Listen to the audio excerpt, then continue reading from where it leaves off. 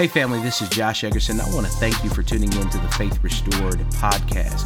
Faith Restored is a local church with a global mission to reach the lost and teach the found. And it's our hope that the word you're about to hear today encourages you, inspires you, and builds your faith. If you'd like to learn more about Faith Restored, you can visit us on our website at faithrestored.church. Now let's go live into this week's message. Amen. If you have it, have First Chronicles chapter number 4. Do me a favor and say, I got it. Amen. Hear the word of the Lord. I'm reading from the New King James Version of the Bible. It says, now Jabez, everybody say Jabez. Now look at your neighbor and say, that's ghetto. Amen. His name is not Jabez. It is Jabez. Amen. But for the sake of preaching, so I don't confuse y'all and y'all think I'm talking about somebody else, we'll call him Jabez today. Now Jabez was more honorable than his brothers, and his mother called his name Jabez, saying, because I bore him in pain. So Jabez called on the God of Israel, saying, oh, that you would bless me indeed and enlarge my territory, and that your hand would be with me, that you would keep me from evil, that I may not cause pain. So God granted him what he requested. Now Jabez was more honorable than his brothers, and his mother called his name Jabez, saying, because I bore him in pain. And Jabez called. Look at this really quickly. I want to point this out. It's not in my notes, so I'm going to say it here parenthetically. It says, and his mother called his name. But the beginning of verse 10 says, and Jabez called on God. Both of them were in the midst of pain. Both of them needed a blessing. But when Jabez's mother needed a blessing, the Bible says she called Jabez a name. And when Jabez needed a blessing, the Bible says he called on the name. That's interesting. And Jabez said, oh, that you would bless me indeed, that you would enlarge my territory, that your hand would be with me, and that you would keep me from evil, that I may not cause pain. So God granted him what he requested. Amen. I want to preach for a little while. You may be seated. I want to preach for a little while using as a subject the God of Abraham, Isaac, Jacob, and the racially profiled. Amen. The God of Abraham, Isaac, Jacob, and the racially profiled. Amen. It was on April 12th, 2018, that Rashawn Nelson and Dante Robinson decided to have a meeting with a potential business partner at the second heaven known as Starbucks Coffee. They were in the Rittenhouse Square neighborhood of Philadelphia, Pennsylvania, and they had no idea that on that day, at that Starbucks, their lives would be changed forever. They should have known something was wrong when Rashawn was told by the manager that he couldn't use the restroom because he wasn't a paying customer. Or when the staff repeatedly came by the table asking if they needed help. But it wasn't until a few minutes later that a few of Philly's finest entered into the coffee shop and started walking in their direction, that the events that shocked people around the nation were captured on video as Mr. Nelson and Mr. Robinson in a Starbucks that Mr. Robinson had visited since he was 15 years old were arrested. The young men were educated. They were relatively well dressed. They were polite, even though it was clear that the staff at that Starbucks did not want them there. But there was only one problem. They were young and they were black. And because of this, it was assumed that they did not belong there and that they were up to no good. And even though the aftermath of this incident resulted in a large undisclosed settlement for the young men. And Starbucks across the nation shut down for racial sensitivity training, whatever that is. This incident, along with countless others, sheds a light on the reality of racial profiling in the United States of America. Benjamin T. Jealous, the former president of the NAACP, says this about racial profiling. Racial profiling punishes innocent individuals for the past actions of those who look and sound like them.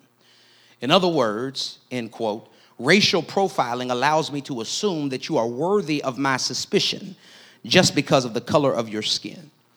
This hit home for me in a real way after the events last weekend in El Paso, Texas, and Dayton, Ohio. And even as recently as this week, a man was arrested in full body armor walking into a Walmart in Springfield, Missouri. And it perplexes me because I'm trying to figure out why these white men were able to walk down the streets of Dayton, Ohio, or enter into a Walmart in El Paso, Texas, with full body armor, ammunition, and assault rifles without being stopped or engaged by the police until after shots were fired. When a Harvard professor like Henry Louis Gates can be arrested for trying to get into his own home. How does a racially motivated shooter in El Paso, or the heavily armed man in Springfield, or Dylan Roof after murdering the members of Mother Emanuel in South Carolina, how are they able to be arrested without incident when a little boy like Tamir Rice can be shot for playing cops and robbers by himself outside? Or Mike Brown can be killed while unarmed because a poorly trained and emotionally unstable Darren Wilson claimed to fear for his life. And I know that there are preachers who feel like this topic is not supposed to be addressed in the pulpit, but if we're really going to be God's prophets in this season, we have to address the sickness that pervades the conscience of America. You got to understand that it is not the prophet's job to promise you a house. It is not the prophet's job to promise you a car. It's not the prophet's job to tell you that by this time tomorrow you're going to come out that situation. It is the prophet's job to prick the unstable and unscathed conscience of an injustice nation and ask the question that even though we need to address the epidemic of mass shootings in America, why haven't we addressed that a part of confronting the reality of mass shootings in these yet to be United States means that we have to confront the reality of racial profiling. And the reality of racial profiling is that an angry man is allowed to arm himself and walk down the street as if he is going to fight in Afghanistan, or wear a neo-Nazi uniform and go marching down the streets of Charlottesville without being bothered as long as he is white. But you can be walking home with Skittles and an Arizona tea in your pocket and be shot to death, or be sitting in Starbucks in a suit minding your own business and go to jail if you're black. And the truth is that even if you don't want to talk about racial profiling, everybody in this room has had to live every day with labels that have been assigned to you because of situations that are beyond your control. Many of us have had to work harder and do more because of the circumstances of our birth, and we have been placed in a position where we are behind the 8 ball trying to make it. And the question that many of us have is this: how do we live when we are being judged for a situation that we didn't choose and we cannot change? God help me. I don't know who I'm preaching to, but is there anybody here that can say, I don't know what to do because I'm fighting to be respected because of the color of my skin, or because of the neighborhood I come from, or because of my gender, and it seems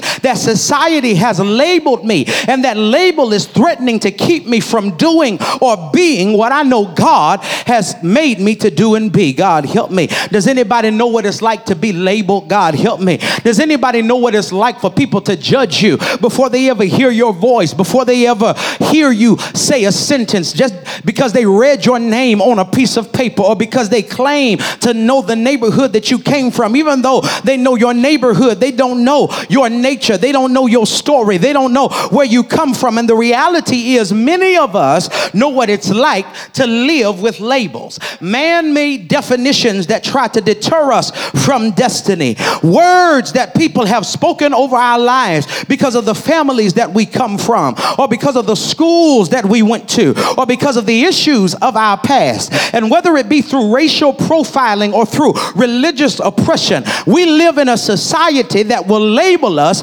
based on their own biases. God help me. Because they have a problem with you, or because they don't like who you are, they will place a label on you and attempt to limit you based on that label. But even though we live in a society that will attempt to label us based on their biases, beloved, we serve a God who has the power to lift us beyond our labels. God help me. Let me say it again because you missed it. Even though we live in a society that will try to label us and then limit us based on those labels, the beauty of your life and of my life is that we serve a God that has the power to lift us up beyond our labels. It does not matter who you are or where you come from, if you're black or if you're from the hood or if your parents got a divorce, if you grew up in a broken home. When God gets involved in your life, he has the power to do something with you that no one would have ever thought possible. God help me. If there is anything that we can learn from this book called the Bible, it is that when God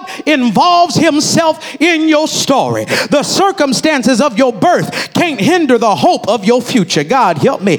God has a way of changing heartbreaks into happy endings. As a matter of fact, is there anybody here who knows that you are here right now, seated and in the sanctuary and in your right mind? You haven't lost it because people attempted to label you and confine you to a box of their own creation, but God lifted you up beyond your label. God help me. Is there anybody here that can say, I've defied the statistics? God help me. I'm not what people said I would be. God help me. Every black man that's over the age of 23 in Duval County ought to raise your hand, because if you've lived past the age of 23, then you've survived the statistics. Is there anybody here that can say, I serve a God who is able to lift me up beyond what I've been labeled by? Y'all ain't feeling me. Let me preach and go on home. Look, that is the lesson that I want to lift from this particular passage of scripture. We live in a society, hear me, that will label us based on their biases. But God has the power to lift us up beyond our label. And in 1 Chronicles, the Bible is taking the time to let us see the genealogies of the people of God. It's often an overlooked portion of scripture. People try to skip past these chapters in Chronicles until the quote unquote action gets started. But in chapter 4, we're allowed to see specifically the genealogy of the tribe of Judah. Judah, as many of us know, means praise. Everybody say praise.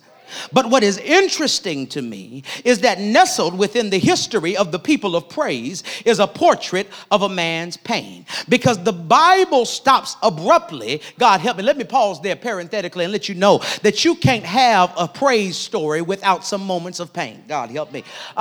Within the story of the people of Judah, within the genealogy of Judah, God pauses to tell us about a story of pain in the midst of a story about praise. And some of us don't know how to handle the fact that sometimes during our journey of worshiping God, we're going to have to deal with moments of pain. God help me. That sometimes things will be good. Oh, God help me. But then God will introduce something that doesn't feel so good and command us to still praise him in the midst of the pain. God help me. That's for another message. But the Bible stops abruptly while listing off the genealogy of Judah and introduces us to a man that we have never heard about before in Scripture and that we will never hear about again in Scripture, a man by the name of Jabez. The Bible says, now Jabez was more honorable than his brothers, and his mother called him Jabez, saying, because I bore him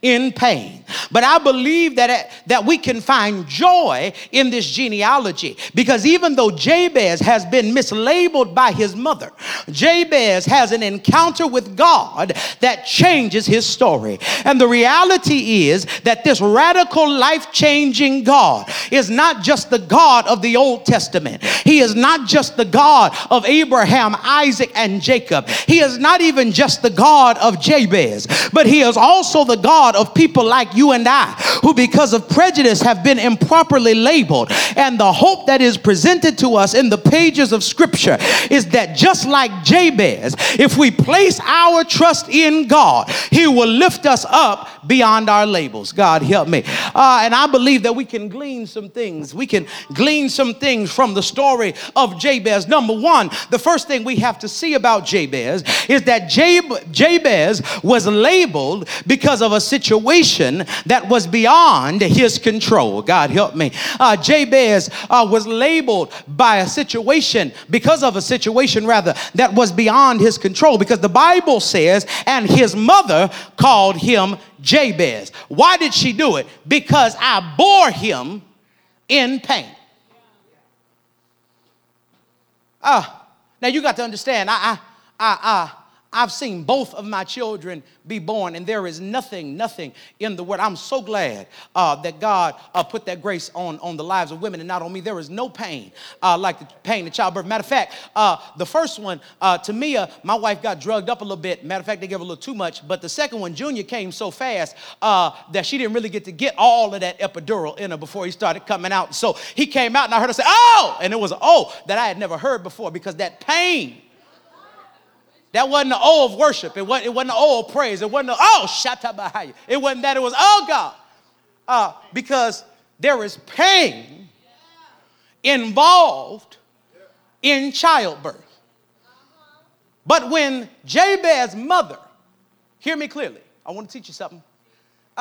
When Jabez's mother says, "I bore him in pain," the Hebrew word there, otsev, does not mean the pain of labor. It means emotional grief, mental anguish, or the pain of worry. So literally, she is saying that the circumstances of his birth were so disruptive to me emotionally that I'm not able to get past it. This is important because the naming of a child was significant. Because the naming of a child spoke to the prophetic forecast of the character of that child, or to the person that child would become in God. So instead of naming Jabez in accordance with what he could be, the mother says, because there is so much pain surrounding the circumstances of his birth, I'm going to name him Jabez, because every time I look at him, I am reminded about the fact that his situation was jacked up. And it's proven to me in the text because in the entire genealogy given to us in 1 Chronicles, Jabez's mother is one of only 2 women that named their child. In the Hebrew culture, the father had the right to pronounce the name over the child. It was the father's job to pronounce the name. Now, you find it again in 1 Chronicles chapter 7. The mother names the child, but she does it with the father's permission because the father is present. Jabez is the only one in 1 Chronicles who is born while his daddy's not there. God help me. Jabez's father is not around when he's born. So could it be that the absence of the father has led to the emotional agitation of the mother? Because she never thought that she would have to raise this little boy without his daddy being there. God help me. She's agitated because the circumstances surrounding his birth have led to a situation where now she's got to be a single parent raising a boy who has caused her, or rather who has given her labor pain in the midst of her emotional anguish. And the Bible says that she called his name Jabez. Now, the reason why it's important that we understand that the Hebrew pronunciation of the name is not Jabez, but it is Yabez, because Yabez is a cultural equivalent of the Hebrew word Yaseb. And Yaseb means he causes pain. God help me. So his mother, Yeah. It's like if you got a boy and his name is Jotham, for instance, and you got a girl and her name is Josephine, you'll call the boy Joe, J-O-E, but you'll call the girl J-O. It is a cultural equivalent. So when she calls him Jabez, it is the equivalent of Yaseb. It means he brings pain. Yeah, she's given him a name that says wherever he goes, he brings pain. Let me press my claim a little bit further. Jabez now is in the current predicament that he is in because he had a parent who could not properly process her pain. And because he had a parent that could not properly process her pain, she mishandled an opportunity to deposit destiny into her child.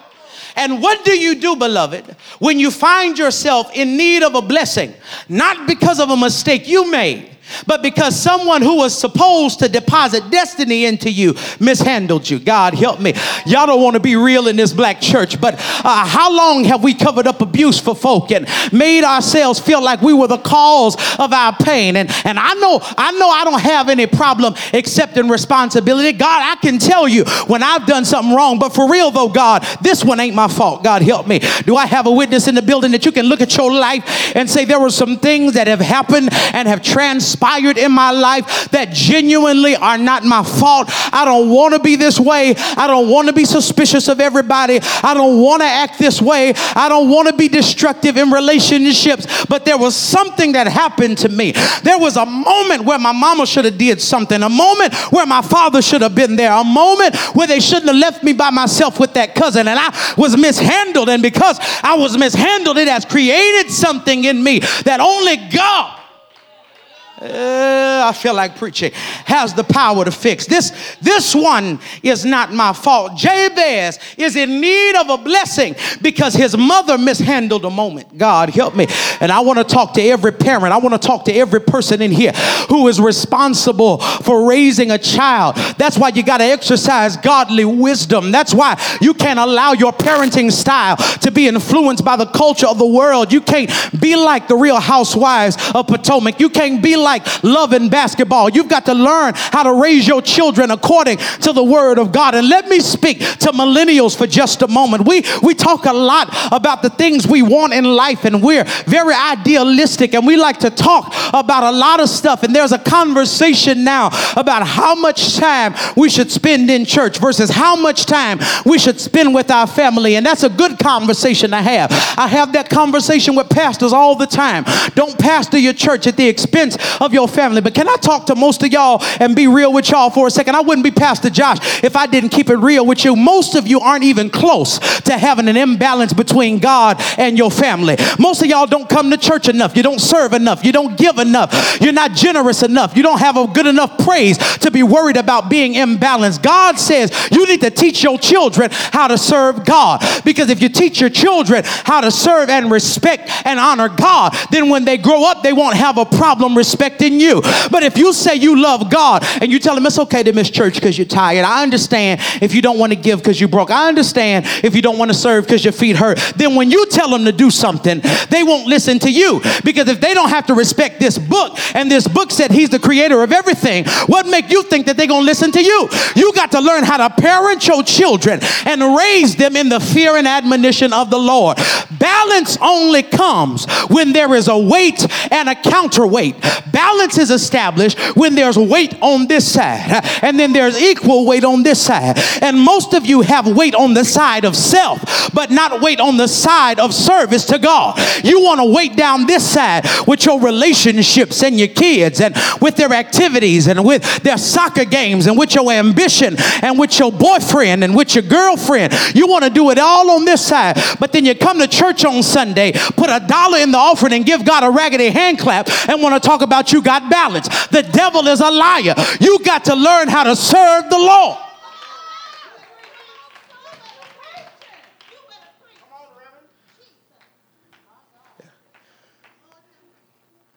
We are raising children who will have to experience pain because we are mishandling moments to show them how much God is worth. God help me. Your raggedy testimony could be the reason why your children are rebellious, because they see you shouting in church and then gossiping when you leave here. They see you lifting your hands and then lying when you leave here. They see you shouting and then lying on your taxes when you leave here. But maybe if you learn how to serve God and give them a good example, they would treat you better if you treat God better. I hope somebody put that on Facebook. Yeah, y'all put closing clips on Facebook, but put that on there. I need somebody to see that. Some trifling parent that's wondering why their kids won't obey them. You need to understand that if you teach your children how to respect God, they'll learn how to respect you.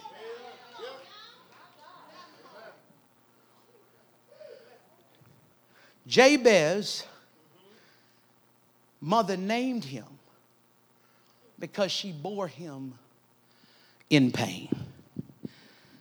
Not according to the beauty of his potential, but rather according to the bias of her situation. Yes.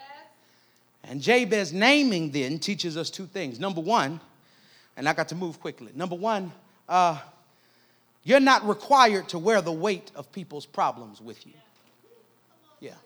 Yeah. You are not required to wear the weight of a person's problem with you. If they got a problem with you, let them have it. Yeah. If they got an issue with you, let them have it. Stop walking around mad and guilty and worn down because people have a problem with you that they won't articulate to you, but they'll tell everybody about. Yeah. Can I tell you, I live by a rule. I live by a rule. If I know I didn't do nothing to you, I don't care how much you say. I don't care how much you post. I don't care how much you throw out. Until you tag me or show up at my house, I'm not taking it personal. Because if you ain't got the courage to confront me, I don't got the time to worry about you. God help me. I can't wear the weight of your problems. I can't wear the weight of your discontent. I can't be mad at me because you don't like yourself. And so you're trying to direct your self-hatred at me. But not only does Jabez naming teach us that we're not required to wear the weight of people's problems with us, but it also teaches us that truly trusting in God means believing that he can handle the parts of you that have been mishandled. I got to work here for a moment. Look, it's easy for us to trust God with the parts of our lives that we're not sensitive about. It's easy for us to trust God with the parts of our lives that aren't sore because somebody else touched us the wrong way. Yeah. And typically the things that we don't want to surrender are sore spots in our lives that we feel like we've got to protect ourselves. But you got to understand that God is God enough not only to handle the holy you, but he's able to handle the mishandled you. God help me. Oh God, the part of you that's been abused, the part of you that's been neglected, the part of you that has to have some Hennessy every now and then, the part of you that smoked a little weed, the part of you that's a little nasty, the part of you that likes to lie sometimes and gossips and gets joy out of seeing the pain of others, the part of you that is petty, the part of you that is rude. God can't just handle the holy you. Yeah. And we try to present a front in church as if the only part of us that God can see is the part we give him when we're in here. Yeah. But you do know that the same God that receives your tongues in church sees how you talk when you get home. God help me. The same presence that you stand in here is also the same presence that's by your bed when you pick up that phone and you're getting ready to send a message you ain't got no business sending. The omnipresence of God means that he is everywhere at the same time. Yeah. And so many of us want to give God a holy version of us. But you don't understand that there is no holiness without honesty. Yeah. There is no transformation without transparency. You've got to be honest with the Lord about who you are. All right. So Jabez was labeled because of a situation that was beyond his control. Yeah. But the Bible tells us that even though Jabez had been mishandled and mislabeled, he had already defied the odds. Because the Bible says in verse 9 that Jabez was more honorable than his brothers. So then, Jabez was labeled as someone who brought pain wherever he went. But in spite of his label, the Bible declares and starts off the text by saying that he's still more honorable than his brothers. God help me. Oh God, you missed it. He is a pain bringer. God help me.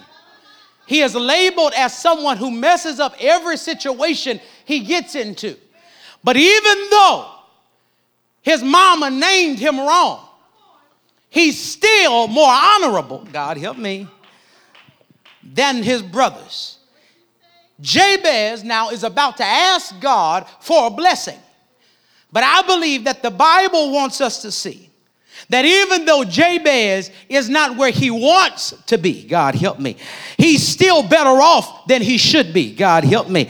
And I don't know who I'm preaching to, but we should be able to thank God, because even though we're not where we desire, we're still better off than we deserve. God help me. The Bible says that Jabez is supposed to be a pain bringer, but God has allowed him to bring honor. God help me. He's more honorable than everybody around him. And I want to preach to somebody in the building today who is glad that even though you're not everything that you want to be, you're grateful to God that you still have defied the statistics. You still have defied the odds. You shouldn't be where you are. God has lifted you up. God has made a way for you. God has done something awesome in your life. But that's all the time I got. Oh Lord, I got to hurry up. The Hebrew word then for brothers is also interpreted, hear me, brethren, bloodline, or genealogy. So when the text says that Jabez, the pain bringer, was more honorable than his brothers, it is not just saying that Jabez was the best of a jacked up family. What the writer, Ezra, the chronicler, is telling us is that if you look at all of those names in verses 1 through 8 that come before Jabez, and the names that come after him in verses 11 through 23, Jabez stands out as being more honorable than anybody in his bloodline. God help me. Which means that God is trying to teach us that it does not matter what people name you. When God is working behind the scenes of your life, he can bless you with something that is bigger than your bloodline. God help me. Oh, see, now if you acting like you came from the Brady Bunch or from the Cosby Show or from the Partridge Family, or if you was a part of the Proud Family, then this is not for you. But if you come from a family that sometimes you're ashamed of, that sometimes you don't want to go to your family reunion because you're afraid of the drama that's going to get started. If your mama don't like your daddy and they didn't last in marriage, and every now and then you start getting a little testy because you've never seen what a happy family is supposed to look like. God says through Jabez that he has the ability, God help me here, to give you a blessing that's bigger than your bloodline. And is there anybody here who can look at your family and see everything that's jacked up about them, but then look at yourself and have the faith to declare it's going to be me. God help me. I don't know. Let me pause there for a moment. I feel like preaching. Just touch somebody if you got faith and tell them it's going to be me. It's going to be me. I'm going to be the first one. I'm going to be the first one to have a happy marriage. I'm going to be the first one to go all the way and get my degree. I'm going to be the first one to not have to get addicted to something to find deliverance. I'm going to be the first one to serve my Creator in the days of my youth. I'm going to be the first one. Look at somebody again and say, it's going to be me. I'm going to be the homeowner. I'm going to be the business owner. I'm going to be the blessed one, because God is going to give me something that is bigger than my bloodline.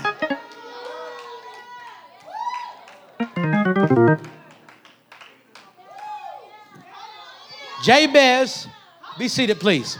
Jabez teaches us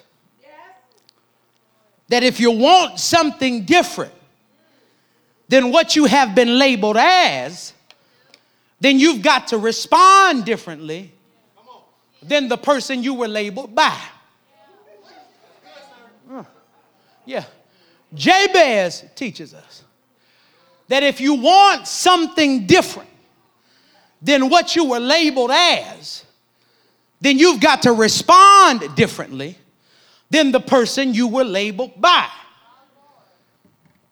Verse 10 starts off this way. Now Jabez called on the God of Israel.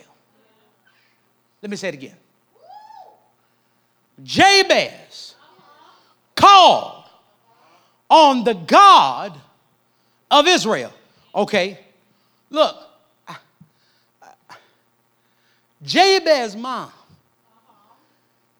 at the beginning of verse 9, declares that when she was in a painful situation where she clearly needed the Lord, she decided to take her frustration with her life out on her son and gave him a name that he would have to live with for the rest of his life. But then verse 10 says that years later, when the mislabeled son finds himself at the end of his rope, I believe that he reflects on his history and says, when my mother was here, she called me a name. But in this situation, I'm going to call on the name. Because verse 10 says that he called on the God of Israel. God help me. Oh, Lord, he called on the God of Israel. Why is that important, Pastor Josh? Why does the chronicler Ezra give a distinction? Because you have to understand now that Ezra is writing 1st and 2nd Chronicles as a history book for a people who have been disenfranchised through enslavement in Babylon. The Bible lets us know that because Israel had sinned, that God allowed them to be taken captive by the enemies of Babylon. But now, because Babylon has been defeated by the Persian Empire, and the Persia has decided to let the children of Israel go back home, Ezra and Nehemiah are getting ready to reinstitute Israel as a nation, and Ezra is recounting their history, and he wants them to know that Jabez called on the Lord God of Israel. God help me, you haven't got it yet. Pastor Josh, why is it important that he identifies him as the Lord God of Israel? Well, the people who were coming back to Jerusalem, the people who were coming back to the city of God, had grown up in a Babylonian and Persian system where there were many gods that a person could call on. All of them were not devout followers of the Lord God of Israel. So Ezra had to identify God as the God of Israel so that they would know that even though there are many gods in the culture that you can call on, there is only one God that is qualified to come see about you and fix your problem. God help me. Oh God, and I don't know who I'm preaching to, but somebody needs to know that we live in a nation that is being divided by people who are calling each other names. God help me. From the church house to the White House. And many of us are sitting in the sanctuary and how wounded by things that people have said to us in the midst of tension and pain. But what separates the people of God from the rest of the people in the world is that while others lash out, God help me, believers reach out, God help me. And is there anybody here who is glad that in times of pain, when you're in need of a blessing, you have a God that you can call on? God help me. I don't know who I'm preaching to, but is there anybody that's glad about the fact that while everybody is calling on somebody to fix their problems, God help me, believers have a God that they can call? God help me. There are so many candidates in the Democratic presidential race. So many of them think that they have an answer to the country's problems. And so many people are looking at Donald Trump as if he is the cause and the genesis and the creator of racism in the nation, and that hate started with him, and they weren't been killing black people 400 years ago before there was ever a Walmart shooter. But God told me to tell you that while Republicans are calling on Trump and Democrats don't know who they're going to call on, you got a God that you can cry out to. Is there anybody here who has decided that in the midst of my pain, in the midst of my problems, in the midst of my frustration, I'm going to call on the Lord? God help me, because I've seen, Jabez says, what happens when you call on somebody else's name. I see what happens, saw what happens rather, when my mother was looking to call on my father and my father wasn't there. She ended up starting a cycle that I could only trust God to break. But I've decided that this time I'm going to call on the Lord. And is there anybody here who can say that that's your testimony, that's your resolution, that is your declaration? This time I'm going to call on God. I would love to talk to my mother, but mama can't fix it. I would love to talk to my daddy, but daddy can't help me. I would love to get on the phone with a senator, but a senator can't stop it. I would love to talk to the president of the NRA about gun violence, but he can't stop it. This time, Lord have mercy, I'm calling on the Lord. And the Bible says in Jeremiah 33:3, call unto me and I will answer you, God help me, and I will show you great and mighty things that you know it's not.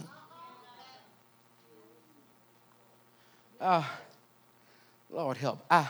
Jabez calls on the God of Israel. And in doing so, the Bible says that he prays a prayer that asks God to lift him beyond his label. Jabez wants God to allow him to defy statistics. He knows that what his mother thought about him and what his relatives think about him call him a pain bringer. He knows that he's never quite fit in, and that he's been doing the best that he can, but now he's asking God to do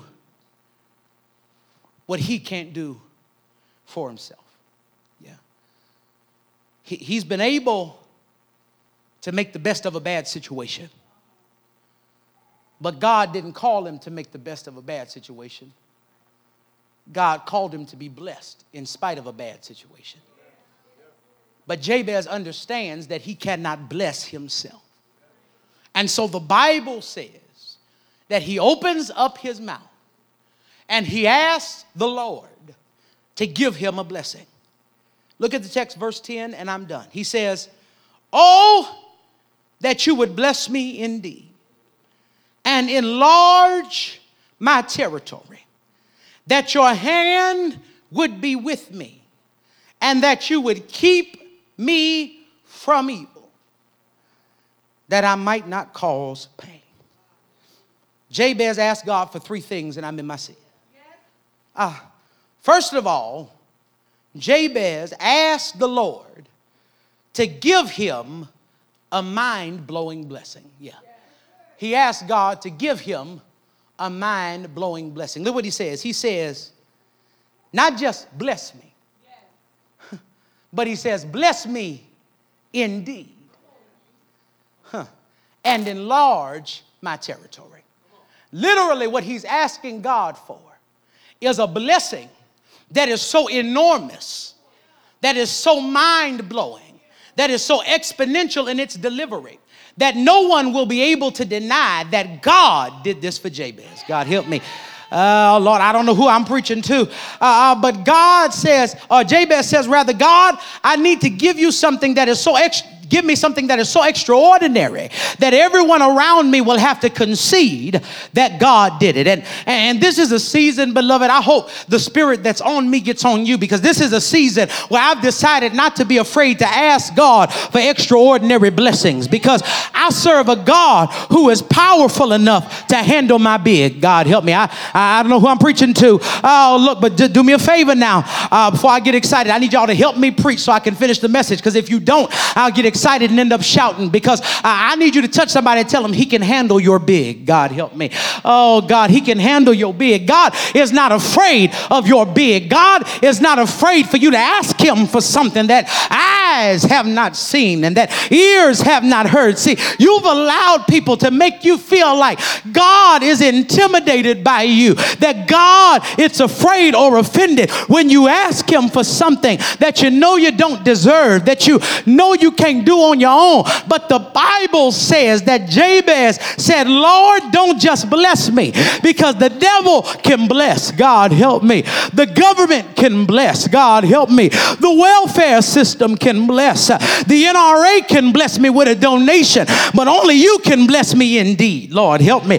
Only you have the power to give me something so large that people will look at my life and look at my qualifications and look at where I come from and look at what my mama said and look at what my daddy did, and they'll say, that boy is blessed, and only God can do that. Is there anybody here that can say, I'm expecting something big from God? I'm expecting God to do something for me that nobody else has the power to do. I'm expecting God to do his speciality. What is God's specialty? God specializes in things that seem impossible, and he will do what no other power is able to do. He asked God, God help me. I got to finish this message. Can y'all give me 5 more minutes? He says then, I need God to give me a mind-blowing blessing. But then secondly, not only does Jabez ask the Lord to give him a mind-blowing blessing, but he asked God to grace him with his divine hand. Lord help me. He asked God to grace him with his divine hand. He says, oh, that you would bless me indeed and enlarge my territory, that your hand would be with me. Oh, God. He says, bless me indeed, enlarge my territory. And most of us as 21st century Christians would stop there. But Jabez does not simply ask for the blessings of God, but he also asks for the presence of God. Because Jabez understands that presence from the king mean nothing without the presence of the king. God help me. And this is what separates true believers from people who are using God for what they believe they can get. Users want a hand up, but hand out. But true believers want his hands on. God help me. You missed it. Let me say it again. Users want God's hand out. Oh God, but true believers want God's hand on. And is there anybody here that can say, I need God's hand to be with me? I need God's hand to be, I don't want him to just give me stuff, but I want his presence. God help me. The Bible says that the people of God had frustrated God, and God was getting ready to leave them in the wilderness. He told Moses, he says, look, these people are a stiff-necked people, and I will not strive with them any longer, but instead I'm going to send an angel to lead them. And Moses says, no, God, don't send an angel with us, but how will we be distinguished from all the peoples of the earth save your presence goes with us? God help me. You have to understand now that Moses was operating under the belief, as all Hebrews were, that God dispatched angels to govern different territories throughout the earth, that there were angels everywhere. So anybody, God help me, could be accompanied by an angel if they were in the angel's territory. We understand this to be true because the Bible says in Romans that they began to worship created things, God help me, rather than than the creators. So some of these Greek gods and these Babylonian gods and these Egyptian gods are actually angelic manifestations that the wickedness of the human mind began to worship because they could see them and they could not see God. The Bible tells us that Moses says anybody could have an angel with them, but we got to be different from them because you got to go with us. And is there anybody here that can say like Moses, I don't just want a hand out, but I want his hand on. I want God to go with me. God help me. I don't want to go into the dark places of life, the dark rooms of life, the unknown circumstances of life without God holding my hand. I want God's hand to be with me. But why does he say his hand? His hand, his hand, his hand, his hand. God help me. Oh God, I ain't got time to preach it. I got more notes than I got message once again. But the Bible says, he says that your hand would be with me. Lord help me. Oh God, you got to understand the beauty of the Hebrew Masoretic text to understand the depth of the prayer. Because this is a prayer that only a boy without a father would pray.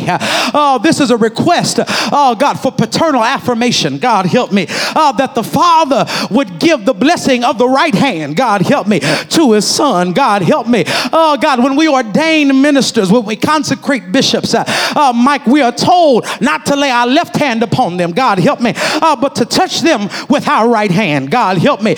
Because the right hand of the Father is what communicates the blessing. And so when Jabez asked the Lord to give him his hand, this little boy in the hood who grew up without a daddy is asking God to be what his daddy was not, so that he can have the affirmation he needs to be everything that God is calling him to be.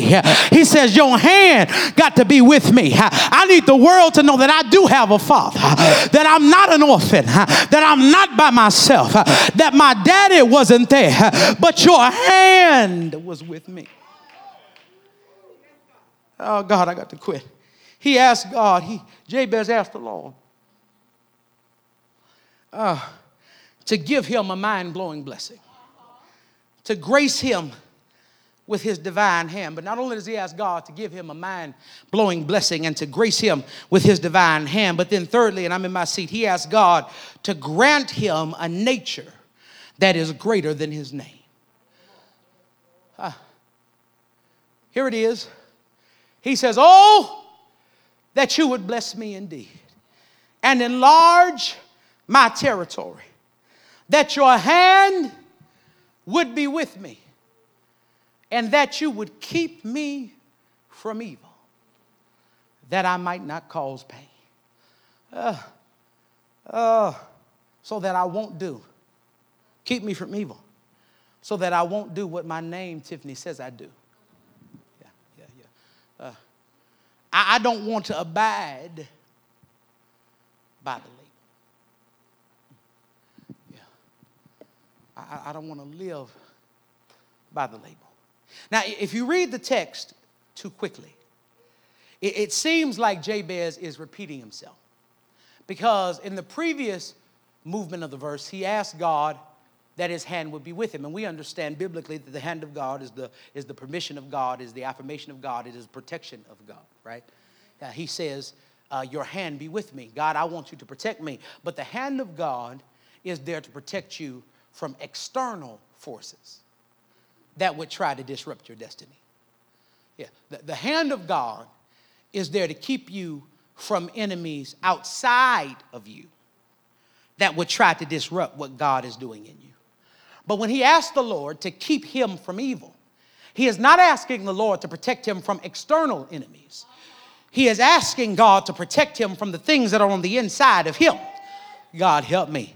That would feed into the label that he has been given and disrupt his destiny by causing him to act out of the character that God is trying to lead him into. So when God tells him, keep me from evil, God help me, he's saying, Lord, there is something on the inside of me. There is a nastiness, or rather a naughtiness in my nature, God help me, that the devil is trying to bring out of me. And I need you to deal with something that's on the inside of me so that I don't do what the label says I do. Yeah. Lord, I know that my name means that I cause pain. But I'm asking you to keep me from evil. God, help me. Keep me from evil. God help me. And is there anybody here that can admit that just like Jabez, you've got some nastiness in your nature? God help me. God, that your prayer is not just keep evil away from me, but it's keep me from evil. God help me. Keep me from doing evil. Keep me from being the person that I know I couldn't be when ain't nobody watching me and ain't no YouTube clips playing of sermons that I like, when I got to deal with myself by myself, when I've got to deal with loneliness and I got to deal with lust and I've got to deal with temptation. There is something, Lord have mercy, on the inside of me that I've got to deal with, but God, keep me from evil. And even though I want to give somebody some good news today, even though we might have some naughtiness and some nastiness in our natures, I'm glad that we serve a God who is able to keep us from giving in to our depravity. He can keep us from evil. God help me. I know you don't believe it, but Jude says it this way. I give you this benediction every week now unto him who is able not to pick you up when you fall. God help me. But he's able to keep you. God help me. He's able to keep you from falling. You don't have to fall down if you don't want to. Every time you fall into sin, you make a decision to disobey God and to obey the nastiness in your nature. But the beauty of God is that he's able, God help me, to keep you. Do me a favor and touch somebody and tell them he's able to keep you. Yeah, he's able to keep you. Oh, God.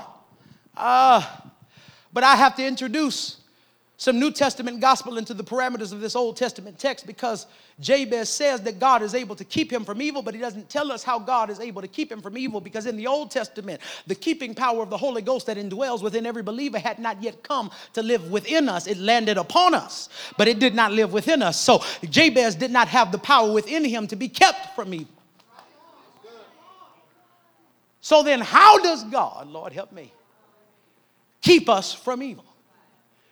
He keeps us from evil by changing our nature. Even though our outside does not change, our insides change. Let me help you. My wife likes to clean, and she was raised by a mother who likes to clean, and her mother who likes to clean comes from a little small town in Mississippi. And if you're from the South, then you know that for real, there's only one product you use for your house. You use it to kill bugs. You use it to clean your house. You use it to wash your dishes. You use it to wash your white clothes. It's called bleach. Some of y'all nasty. You ain't seen bleach in your house. And yea, the Lord is saying unto you now, clean thy house with bleach, even on this afternoon. Flu season is running rampant in the land because the saints useth not bleach. Hear the word of the Lord. So my wife, every now and then, she'll buy cleaning products from the store. And because, to say the least, Mike, I do not clean as often as my wife does, to say the least, I'll remember that there was a cleaning product in a bottle. And so I'll go to the cabinet to get the bottle with the cleaning products that she brought from the store in it, because it got like a nice little forest rain smell or lavender lily smell. And I'll grab the bottle, and my wife will say, hey, don't use that. It's bleach in that bottle. Now, what blows my mind is when I look at the bottle, the label on the bottle has not changed. But my wife has changed the contents of the bottle. So now the bottle is able to serve a different purpose. God help me. Because even though the label has not changed, the contents have changed. God help me. Can I help somebody in the building? The way that God helps to keep you from evil is he might not change your outsides. You might still look like that girl from around the way. You might still look like that boy from the hood. You might still look like the person you used to be. But he'll change the contents of your life so that something in you is different. Is there anybody here who knows that he will change the contents of your life? I got to quit. Jabez says, oh, that you would bless me indeed. That you would enlarge my territory, that your hand would be with me to keep me from evil, that I might not cause pain. Jabez prays and asks the God of Israel to lift him beyond his labels. He asked God to bless him indeed. God help me. But what shouts me about 1 Chronicles chapter 4 is not the prayer of Jabez. We've written books and we've preached sermons and we've taught Bible studies about the prayer of Jabez. But the prayer of Jabez is not what shouts me. What shouts me is God's response to the prayer of Jabez. God help me.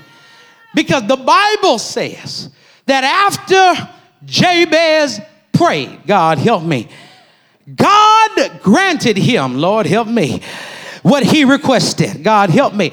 Now notice that the text does not say, and God help me, granted him what he requested. But it says, so God, Lord help me, granted him what he requested. I know y'all are saying, Pastor Josh, why are you arguing semantically the difference between and so? But and, you have to understand, grammatically indicates that there was a change in nature, that God responded in response to Jabez's prayer. But when the Bible says, so God granted, and not and God granted, the Bible is teaching us that it was already God's intention, Lord help me, to move Jabez past the point of his label. That God already wanted, God help me, to bless Jabez indeed. He was just waiting on Jabez to open his mouth and ask for the blessing. And I want somebody to know in the building today that it's already the will of God for him to change your story. I want somebody to know in here today, if you've got a label hanging over your life and that label is causing you pain and you've been asking God to change it, the word over your life is this: God help me, your request is about to be granted. God help me. Y'all don't want to praise him in here. Do me a favor now, grab somebody by the hand. It's your turn to preach. You might not ever get this mic to preach a sermon, but preach to your neighbor now and tell them your request. God help me. Y'all ain't saying nothing. Tell them your request has been granted. Everything you've prayed for, tell him. Everything you've cried for, everything you've asked God for is getting ready to be granted. If you believe it, I dare you to open up your mouth and give God a praise right now. I say give God a praise right now. Give God a praise because your request has been. See, some of y'all haven't asked God for anything. But if that's you, I dare you to give God praise because he's about to grant your request. Some of you have been asking God for a big blessing. And I want you to know that God is getting ready to grant your request. That you would bless me indeed and enlarge my territory, that you would keep me from evil. Yes, Lord. Is there anybody here that can say, I need God to enlarge my territory? Because he's the God of Abraham. He's the God of the one who lied and said his wife was his sister. He's the God of Isaac. He's the God of the absentee father who let his two sons start war against each other. He's the God of Jacob, the trickster and the supplanter, who had his name changed to Israel. He's the God of Jabez, the one whose mother said, I bore him in pain. But he's not just the God of Abraham, Isaac, and Jacob. He's not just the God of Jabez, but he is the God that will give us justice for Trayvon, restitution for Tamir. He'll give us peace in the midst of the storm. Is there anybody here that can say he's my God? He's fighting for me. Yes, God. And you can't be afraid to ask him to give you more. Is there anybody here who can testify and say, I need God to give me more? I need God, yes, Lord, to give me more. Bless me indeed and enlarge my territory. Y'all don't hear me. But Paul said, you're serving a God that is able to bless you indeed. But Paul didn't say that he could bless you indeed. In Ephesians 3:20, he says it this way, now unto him who is able, yes, Lord, to keep you from fault. Oh, I'm sorry. That's Jude 24. He said, now unto him, that's it, who is able to do exceedingly, abundantly, above all you can ask or think. Y'all ain't happy yet. He says, you serve a God who is able to do exceeding, abundantly, above all you can ask or think. If you know it today, I dare you to act like it. Stop thinking so small. Stop believing so small. Write out your business plan. Put together your website. Print your business card. Apply for school. Write it down and make it plain. Because whatever you think about, he's able. Yes, sir. He's able.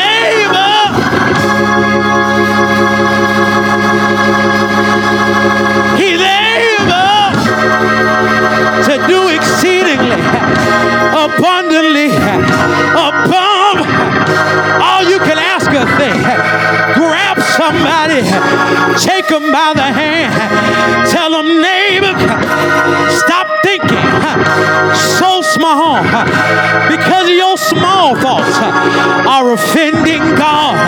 Say, neighbor, stop believing for things that you can do all by yourself. Do what you can do and trust God to do the impossible, because God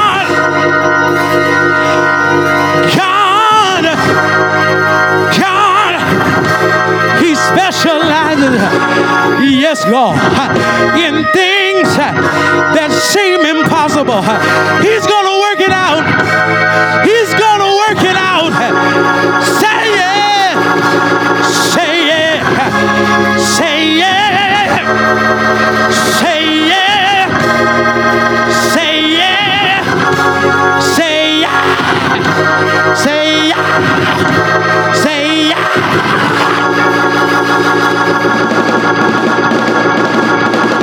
Wait a minute. I got to tell you one more thing. The Bible says that Jabez is in the lineage of a tribe called Judah. God, help me here. The reason why this lineage is important is because a few generations after Jabez, the Bible tells us that there was a man in the lineage of Jabez named David.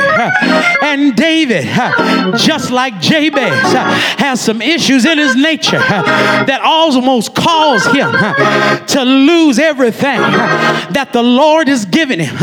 But the Bible says in Psalm 51 that when David messed up before God, instead of calling on other people, he calls out to the Lord.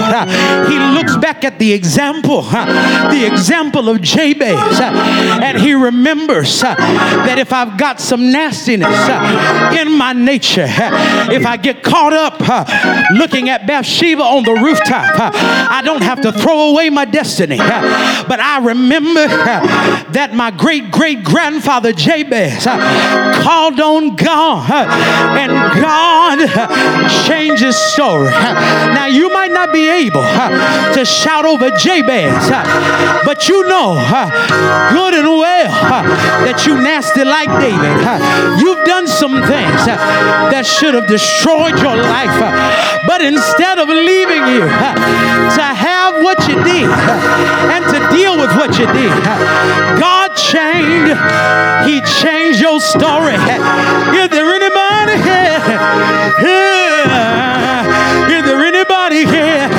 I said, is there anybody here in the building today who believes that God will change your story? You might not be able to shout about David, but I got one more for you. There was a man, yes, God, named Jesus, who was mislabeled, racially profiled in the streets of Palestine.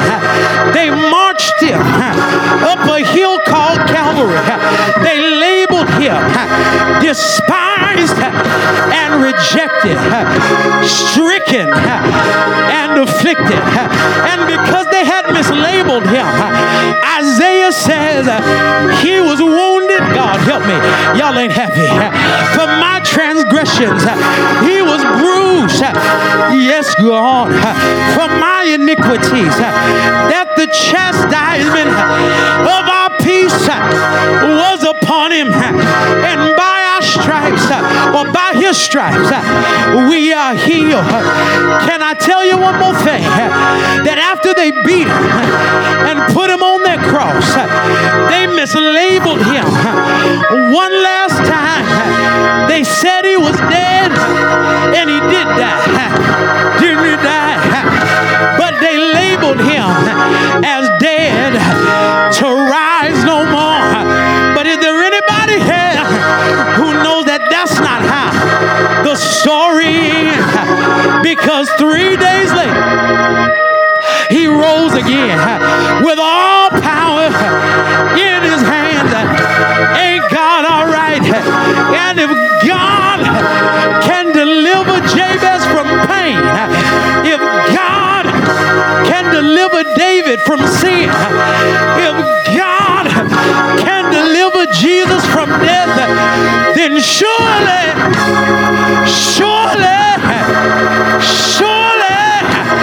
he can deliver you. What's your ailment? What's your problem?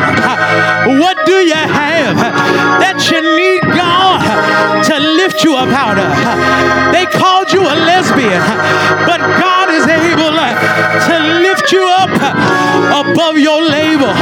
They called you a homosexual, but God is able to lift you up beyond your label. They called you a whoremonger, but God is able to lift you up beyond your label. They called you a cheat. They called you a gossip. They called you judgmental. They called you rude. They said you weren't marriage material, but God is able to lift you up beyond your label. God will do it for you. I got to get out of here. Y'all are tired of me, and I didn't mean to preach this hard. 2 weeks in a row, my mother called me and told me after she saw my children on Facebook lying on the floor saying they was imitating some preacher that got on the floor in his robe last week. I have no idea who they were talking about, but my mama called me and said, son, you need to watch yourself. Don't preach so hard every single week. She said, you got to save some so you don't wear yourself out. So I'm going to be obedient to my mama when I tell you this. You might be waiting on God to do something that it seems is impossible. But I'm reminded of a song my mother taught my sister that she used to sing before my daddy preaches. She would say, have you any rivers that seem uncrossable? Y'all young folk don't know that. Have you any mountains you can't seem to tunnel through? Well, God specializes in things that seem impossible.